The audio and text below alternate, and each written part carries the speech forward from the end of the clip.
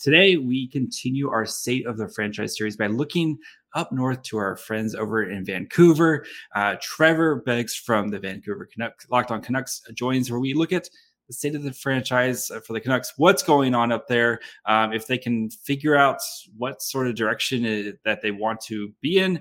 So all that and more on today's episode of Locked On Sharks. You're Locked On Sharks, your daily podcast on the San Jose Sharks. Part of the Locked On Podcast Network, your team every day.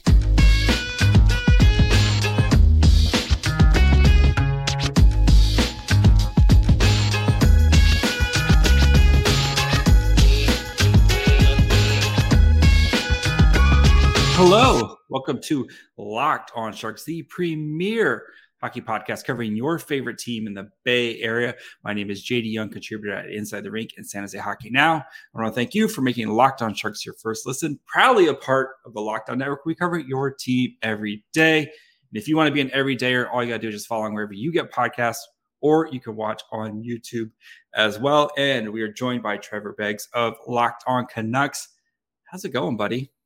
JD, great to be here with you. You know, heard lots of great things, but first time doing the show. It's an honor to be here with you, man. All those things you heard are lies. I don't know who you heard great things from. That is 1,000% a lie. And JD's a modest guy. He was giving me parenting advice before the show started. He's just being a modest guy here. You keep the bar low, and then that way, no matter what, you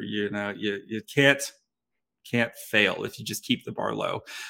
So before we get into the state of the Canucks franchise, which is definitely one of the more interesting franchises in the entire NHL, do want to let you guys know that today's episode is brought to you guys by FanDuel Sportsbook, the official sportsbook of Locked On.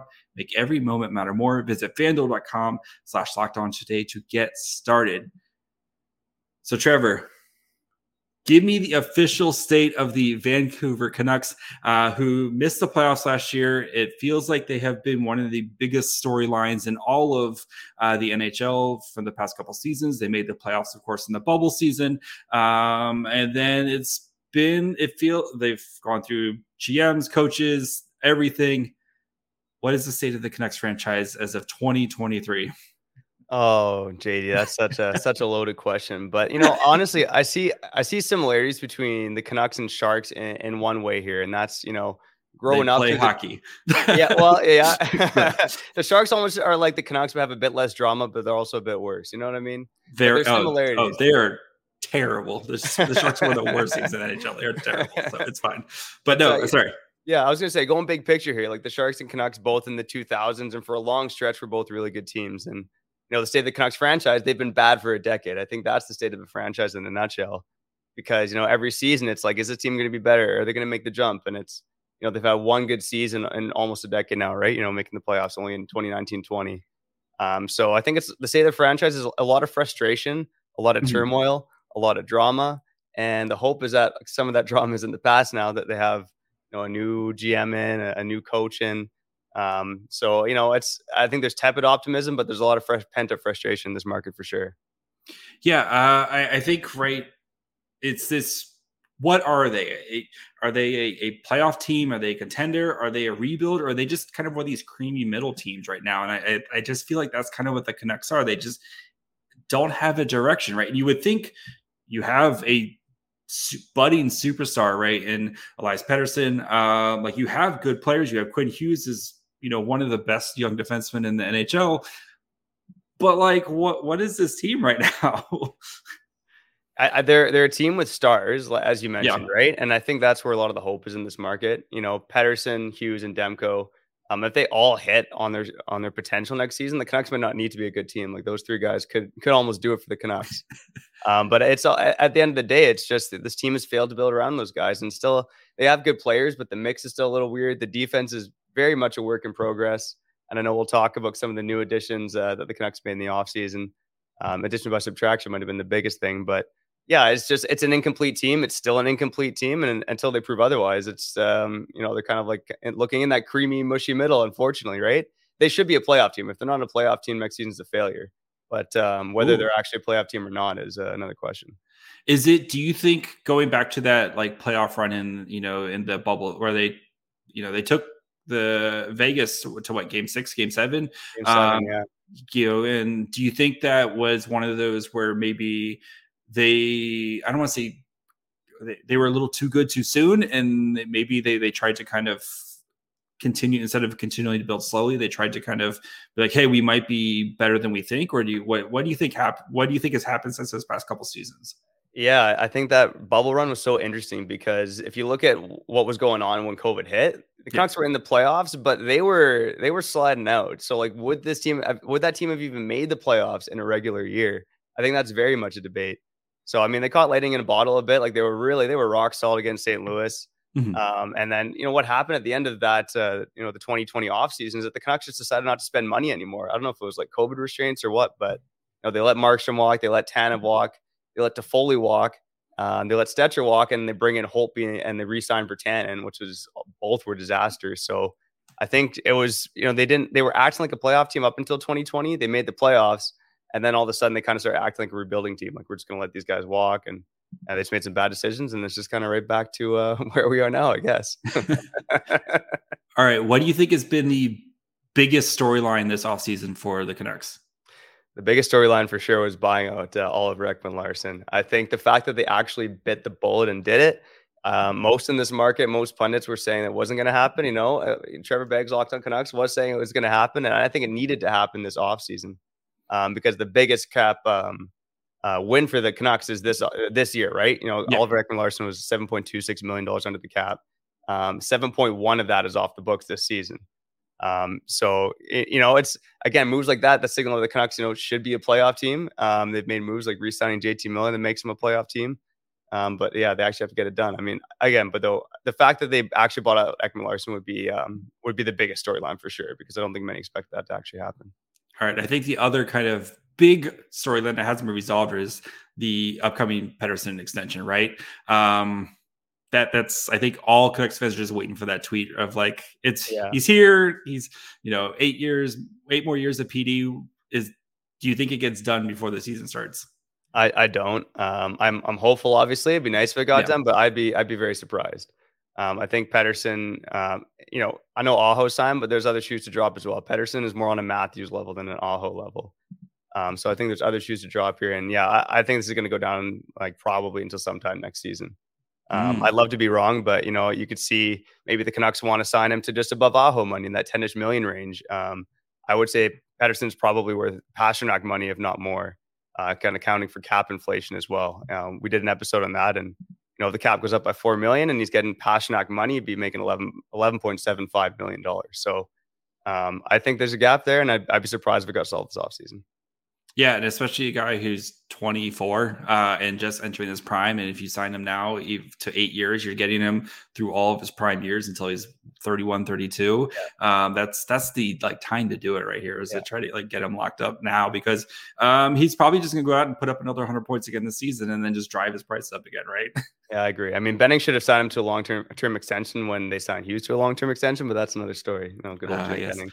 Oh, believe me, kicking the can down the road, the Doug Wilson story for contracts right there. So, and then you wait too long and you re-sign him, and then you were paying Mark-Edward Vlasic $7 million until he's 30, till the sun explodes, actually, I think. So, whichever comes first. So, before we look at kind of what the Canucks did this offseason, look at their draft, some of their free agent signings, and then get into a nice preview of what you think the Canucks are going to do this year, do want to take a quick break, talk to you guys about our good friends over at FanDuel. And if you want to take, football season's here, guys.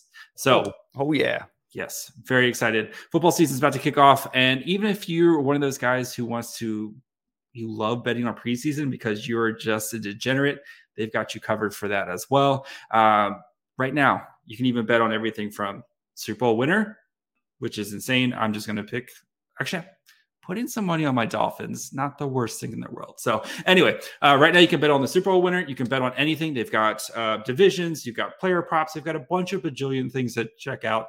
So go over to FanDuel.com. Check out all their amazing things. And right now, every bet gets you a bonus bet every time they win in the regular season. So if you pick your Super Bowl winner, maybe you pick the Chiefs. every time they win during the regular season, you get a bonus bet during the regular season for that win. So you can use your bonus bets on the spreads, player props, overs, unders, and more. Visit FanDuel.com/lockedon and start earning bonus bets with America's #1 sportsbook. That's FanDuel.com/lockedon.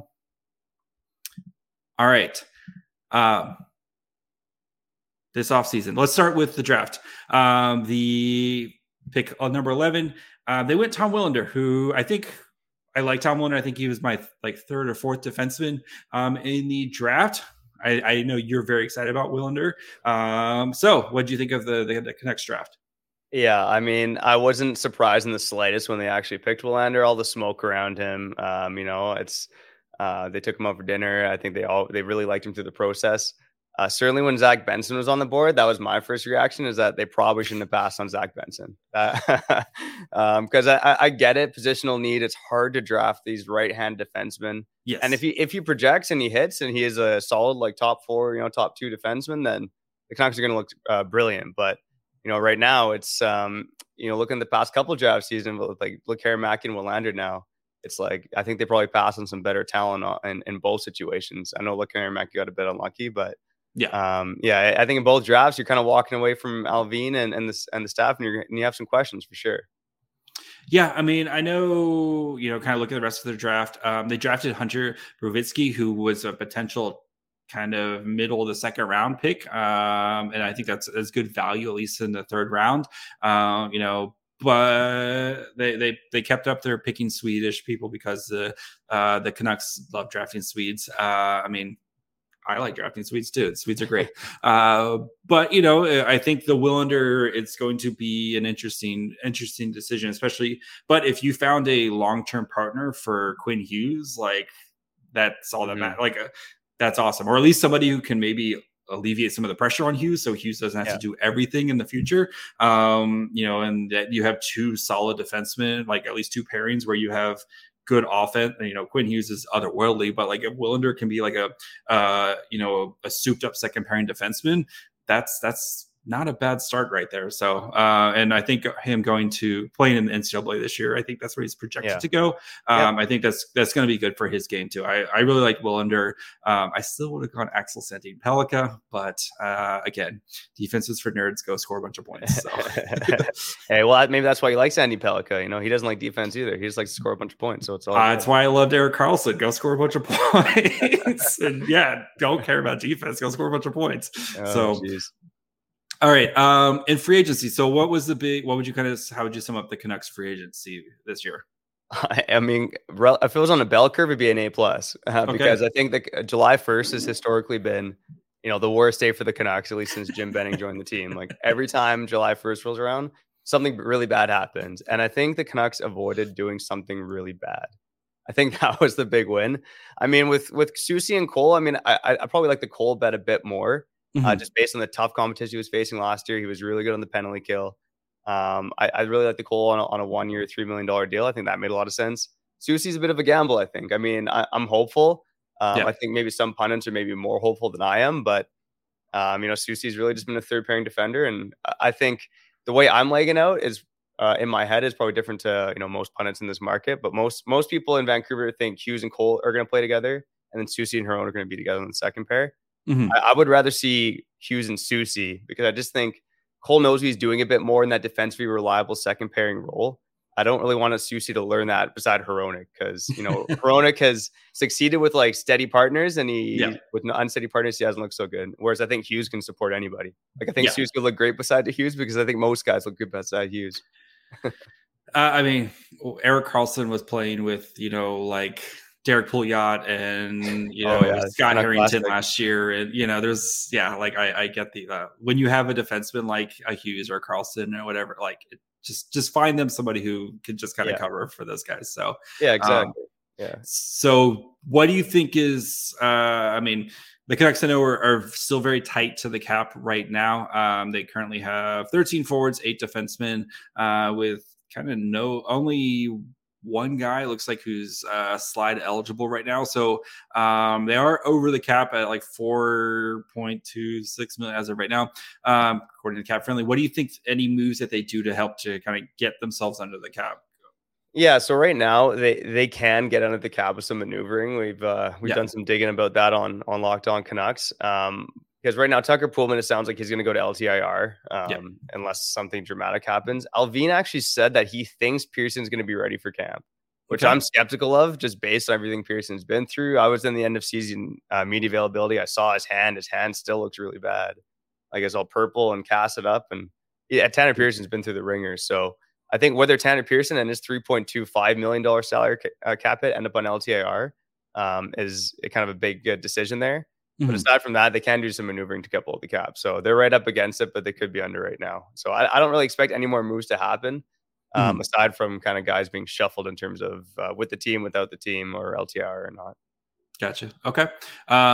Do you think they have any other kind of, I know we're kind of in the dog days of, of summer right now, is any other potential signings, or maybe guys that you hope that maybe they kind of look to try to at least kick some tires on here?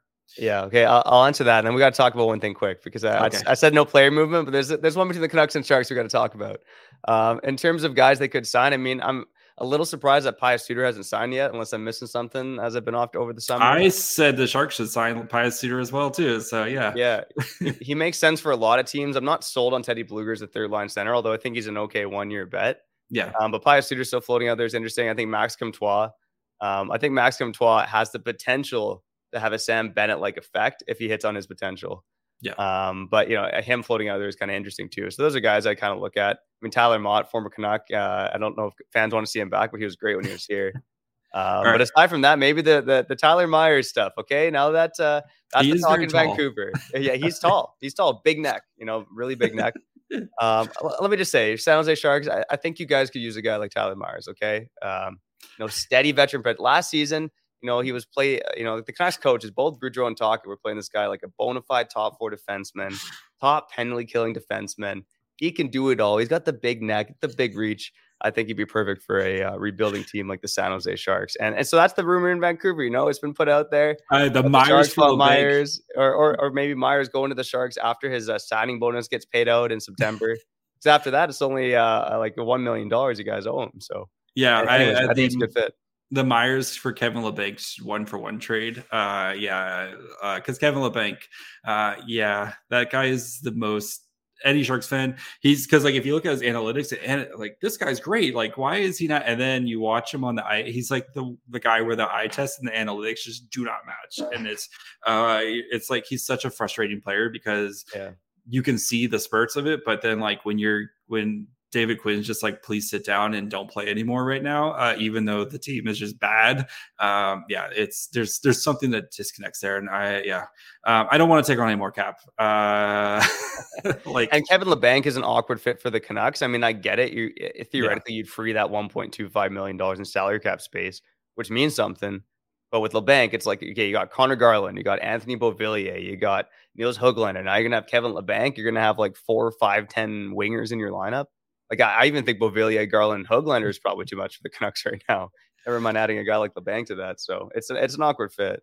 Yeah, Kevin Labanc's been an awkward fit for the Sharks since he signed that contract. So never forget that discount though. He took that discount. Good for him.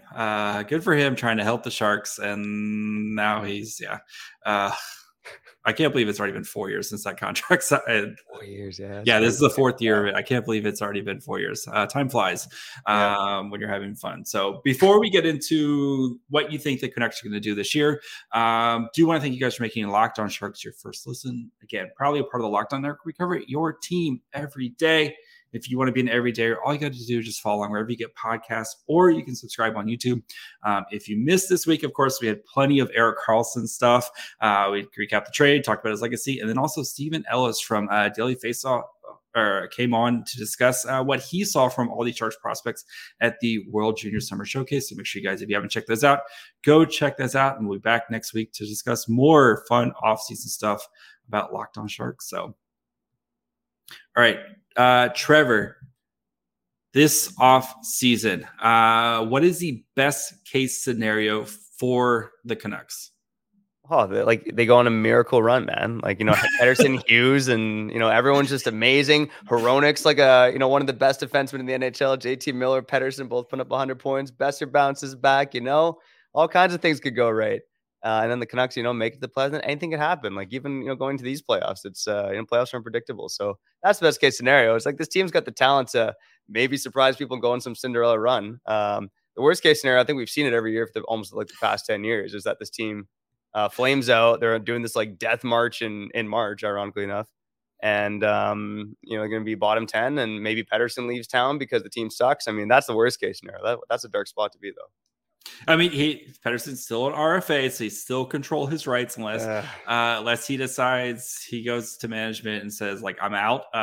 Then that's the really, really dark day, right? Is when he just says. And players might be becoming more empowered too, right? Like you saw Matthew Tkachuk do it. I think it's not unrealistic that maybe some of these RFAs start kind of choosing their own destiny a bit more too. I can't wait for Mike Greer to offer sheet him next season. It's gonna be great. The Sharks, they got the cap space. They're gonna have the picks. Let's.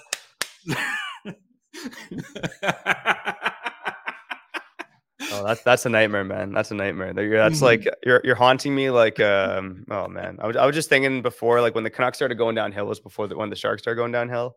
Like 2015-16 when Marleau and Thornton are just like thumping the Canucks every night, and we're playing like McCann and Virtanen on the first line as 19-year-olds, and you're just like, I hate the Sharks. That kind of hatred will come back up if you guys offer shit to Pedersen.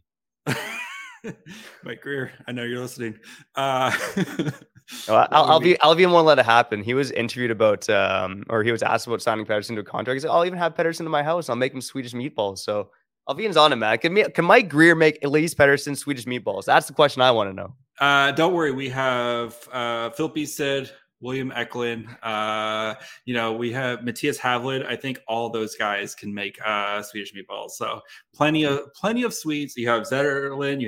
You have plenty of Swedes available in San Jose to go hang out with. And you already have Elias Pettersson replacement. He just plays defense. So, all right. I think we kind of know because we were just talking about who's the most important player for the Canucks this season. Yeah, maybe I'll give you a different one other than Pedersen because Pedersen's pretty obvious. It's Thatcher Demko. I mean, I think he's probably more important than Pedersen because I think we know Pedersen's going to be great as long as he's healthy. Yep. Demko was great until last season when he was terrible at the beginning, right? Mm-hmm. Yeah. So, I mean, Thatcher Demko, he can play at a Vezina level. He's been there before. I think he can do it again, but goaltending's unpredictable. And if Demko sucks, I don't think the team's going anywhere because I don't think his defense is that good. I mean, as Sharks fans, we have watched terrible defense and terrible goaltending for even longer. So, I kind of agree with you, and it feels like the Canucks will go as far as Demko can take them, right? Like you said, Hughes is going to be great. Pedersen, like the forward lines are pretty solid. At least you feel solid about the Canucks forwards and the defense. You're hoping Demko can kind of return to form. I wonder if, that season before, right, that 21-22 season, where he played 64 games that year. And I wonder if that just kind of caught up to him and like just too much of a workload. So are you worried about the backup goalie position then? Yeah, probably a little bit, to be honest. I mean, you have Spencer Martin, who looked great as a backup. And then as soon as he was thrust into the starters role last season, he was one of the worst goalies in the NHL. And Archer Seelovs, he's looked fantastic in the AHL. He was, the Abbotsford Canucks MVP last season, goes to Winter World Championship, but he's also like a 22-year-old goalie with 5 career NHL games. So backup goaltending is a question mark. With Demko, he has been injury prone. So, I mean, it's kind of wait and see, right? He's had hip surgery. Obviously was injured again last season for a few months and you just never know, right? But I think the Canucks, they need Demko to be playing that 55, 60 games and be healthy and be a difference maker if they want to be a playoff team. Could I interest you in one Capo Kakinen? What's his cap hit right now? It's like $2.5 million. He's on last year of his deal at $2.5 million. So. Okay, how about Capo Kakinen for Tyler Myers? The trade is 1-for-1. Yeah. Tyler Myers. No, get out of here, Tyler Myers. Oh, come on. I thought I had you for a second. Who do you think is the most going to be an impactful young player or rookie? Yeah, that's an interesting one, and I think it comes down to Höglander or Podkolzin. Oh, look, the Mhm. sun is shining now, eh? Yes. This the sun is shining on the Vancouver Canucks next season. That's what this is a As sign you of. That's why talked the about, sunshine is on me and not you. yeah, Hoglander, the sun's coming down to talk about Hoglander. So yes. Höglander. Those. I think they're both interesting players. I, I see Höglander probably with making more of a difference than Podkolzin. I think Höglander has Mhm. the higher ceiling, and he proved it as a young guy in the NHL in his first season. He was Yep. a really good second liner. I think he just has to clean up the turnovers and mistakes in his game, but otherwise, he's an aggressive forechecker. He's really talented with the puck. And I think the Canucks could, make use of him. Again, he's making $1.1 million. He's a discount player. Podkolzin is easier to picture in the lineup because he's got the more physical Mhm. stature. But I just don't like his scoring potential that much. Like, I think he could be a solid, bottom six player for this team. But I think Höglander is really the guy that could take a step forward. Yeah, every time I saw Höglander in the AHL, it was just like, this guy's really good, and yeah, I think he's going to be really, really, really good. I also want to see Aturati at some point. I'm loved Rati in the draft. Really upset the Sharks didn't draft him, and now, yeah, I could see him just kind of being one of those just really solid dudes for the Canucks for the next like couple seasons because he's really Yeah. good. So yeah, I don't Yeah. know if he makes the jump this year, but I think he's got a chance to next year or two to kind of start making an impact though. Yeah, yeah. I think this season for him, it's about being like a point a game player in Abbotsford and just kind of playing big minutes. It's interesting. Like we kind of dove in this on Locked On Canucks, but he has a very similar arc to JT Miller. Like JT Miller was very similar at the same age. They both kind Mhm. of had a high pedigree and then some problems after they got drafted. So seeing if his career arc is similar to JT Miller's is kind of a little tiny fascinating thing for you to watch. All right, the last question: where do the Canucks finish in the Pacific? I'm saying fourth place. It's August. The sun is shining. And I think the Pacific Division really is in three tiers, right? You have Yeah, Edmonton, Vegas, LA. I think those are your top three. And anything outside of that's pretty bold. I mean, you never know, but yeah. it's a bold take. And then I think in that 4, 5, 6, you have Vancouver, Seattle, and Calgary. I don't think Seattle's going to be as good as last season. I mean, prove me wrong, I guess. But Mhm. I think they had a lot of things go their way last season. And I think there's probably some regression there. And Calgary, every time I think they're going to be bad, they're good, and And it every seems like they're time going you to be think they're bad. going to be good, they're bad. Yeah, that's the problem with Calgary. So right now, it looks like they're probably not going to be very good next season. So they're probably going to figure out and be good. But I'm going to say the Canucks finish ahead of both those teams, both ahead of Calgary and Seattle. I'd probably go Calgary 5th, Seattle 6th right now, if I'm Mm. ranking the division. And then San Jose and Anaheim at the bottom. That's a great question, man. That's a great question. I Oh, think Anaheim's you're hoping for 8th, so I'm going to say 7th. Yeah, Anaheim's gonna. I thought Anaheim was gonna make the jump last year because I thought like they have just so many young players that are really good. So I thought they were gonna make the jump last year, but I think their coaching it was terrible. And I think they got to make the jump at some point, right? Like they just have too much talent to not just be like to continue to be a bottom dweller. So, but yeah, the Sharks are one of the three worst teams in the NHL this year, and I, for one, am looking forward to it. So. Yeah, enjoy, man. You'll draft another Vancouver boy, Macklin Celebrini, and I'll As be jealous. I'll be jealous. I'll be jealous. San Jose Junior Shark. Yeah, San Jose Junior Shark, Vancouver native, and he's playing college hockey in Boston. That is a Mike Greer just wet dream right there. So, Trevor, thank you so much. Where can the people find you? Well, if you're on YouTube, you can see my Twitter down below, Trev Beggs. And if you're not on Twitter, well, go find Locked On Canucks wherever you listen to podcasts and on YouTube. Okay. So if the Sharks start bumming you out during the season, you can always tune in to Locked On Canucks. And when the Canucks piss you off and you need to calm down a bit, go head over to JD's page and he'll take care of you as well. When you're a Canucks fan and you want to start to get into the draft, we've got you covered at Locked On Yeah, Shark. We're going to start draft coverage very early this year, I assume. So draft coverage in October. Oh boy, we already started just a little bit of draft cover, looking ahead to the 2024 draft because yeah, it's going to be a long season in San Jose. Well, and that'll be the biggest moment on the Sharks calendar too, right? So that's what it was last year too. So, of course, you can follow the Locked On Sharks wherever you get podcasts and on YouTube as well. You can follow the show on Twitter, Facebook, Instagram, and Threads at Locked On Sharks. You can follow me on Twitter and Threads at My Fry Hole. Until next week, bye, friends.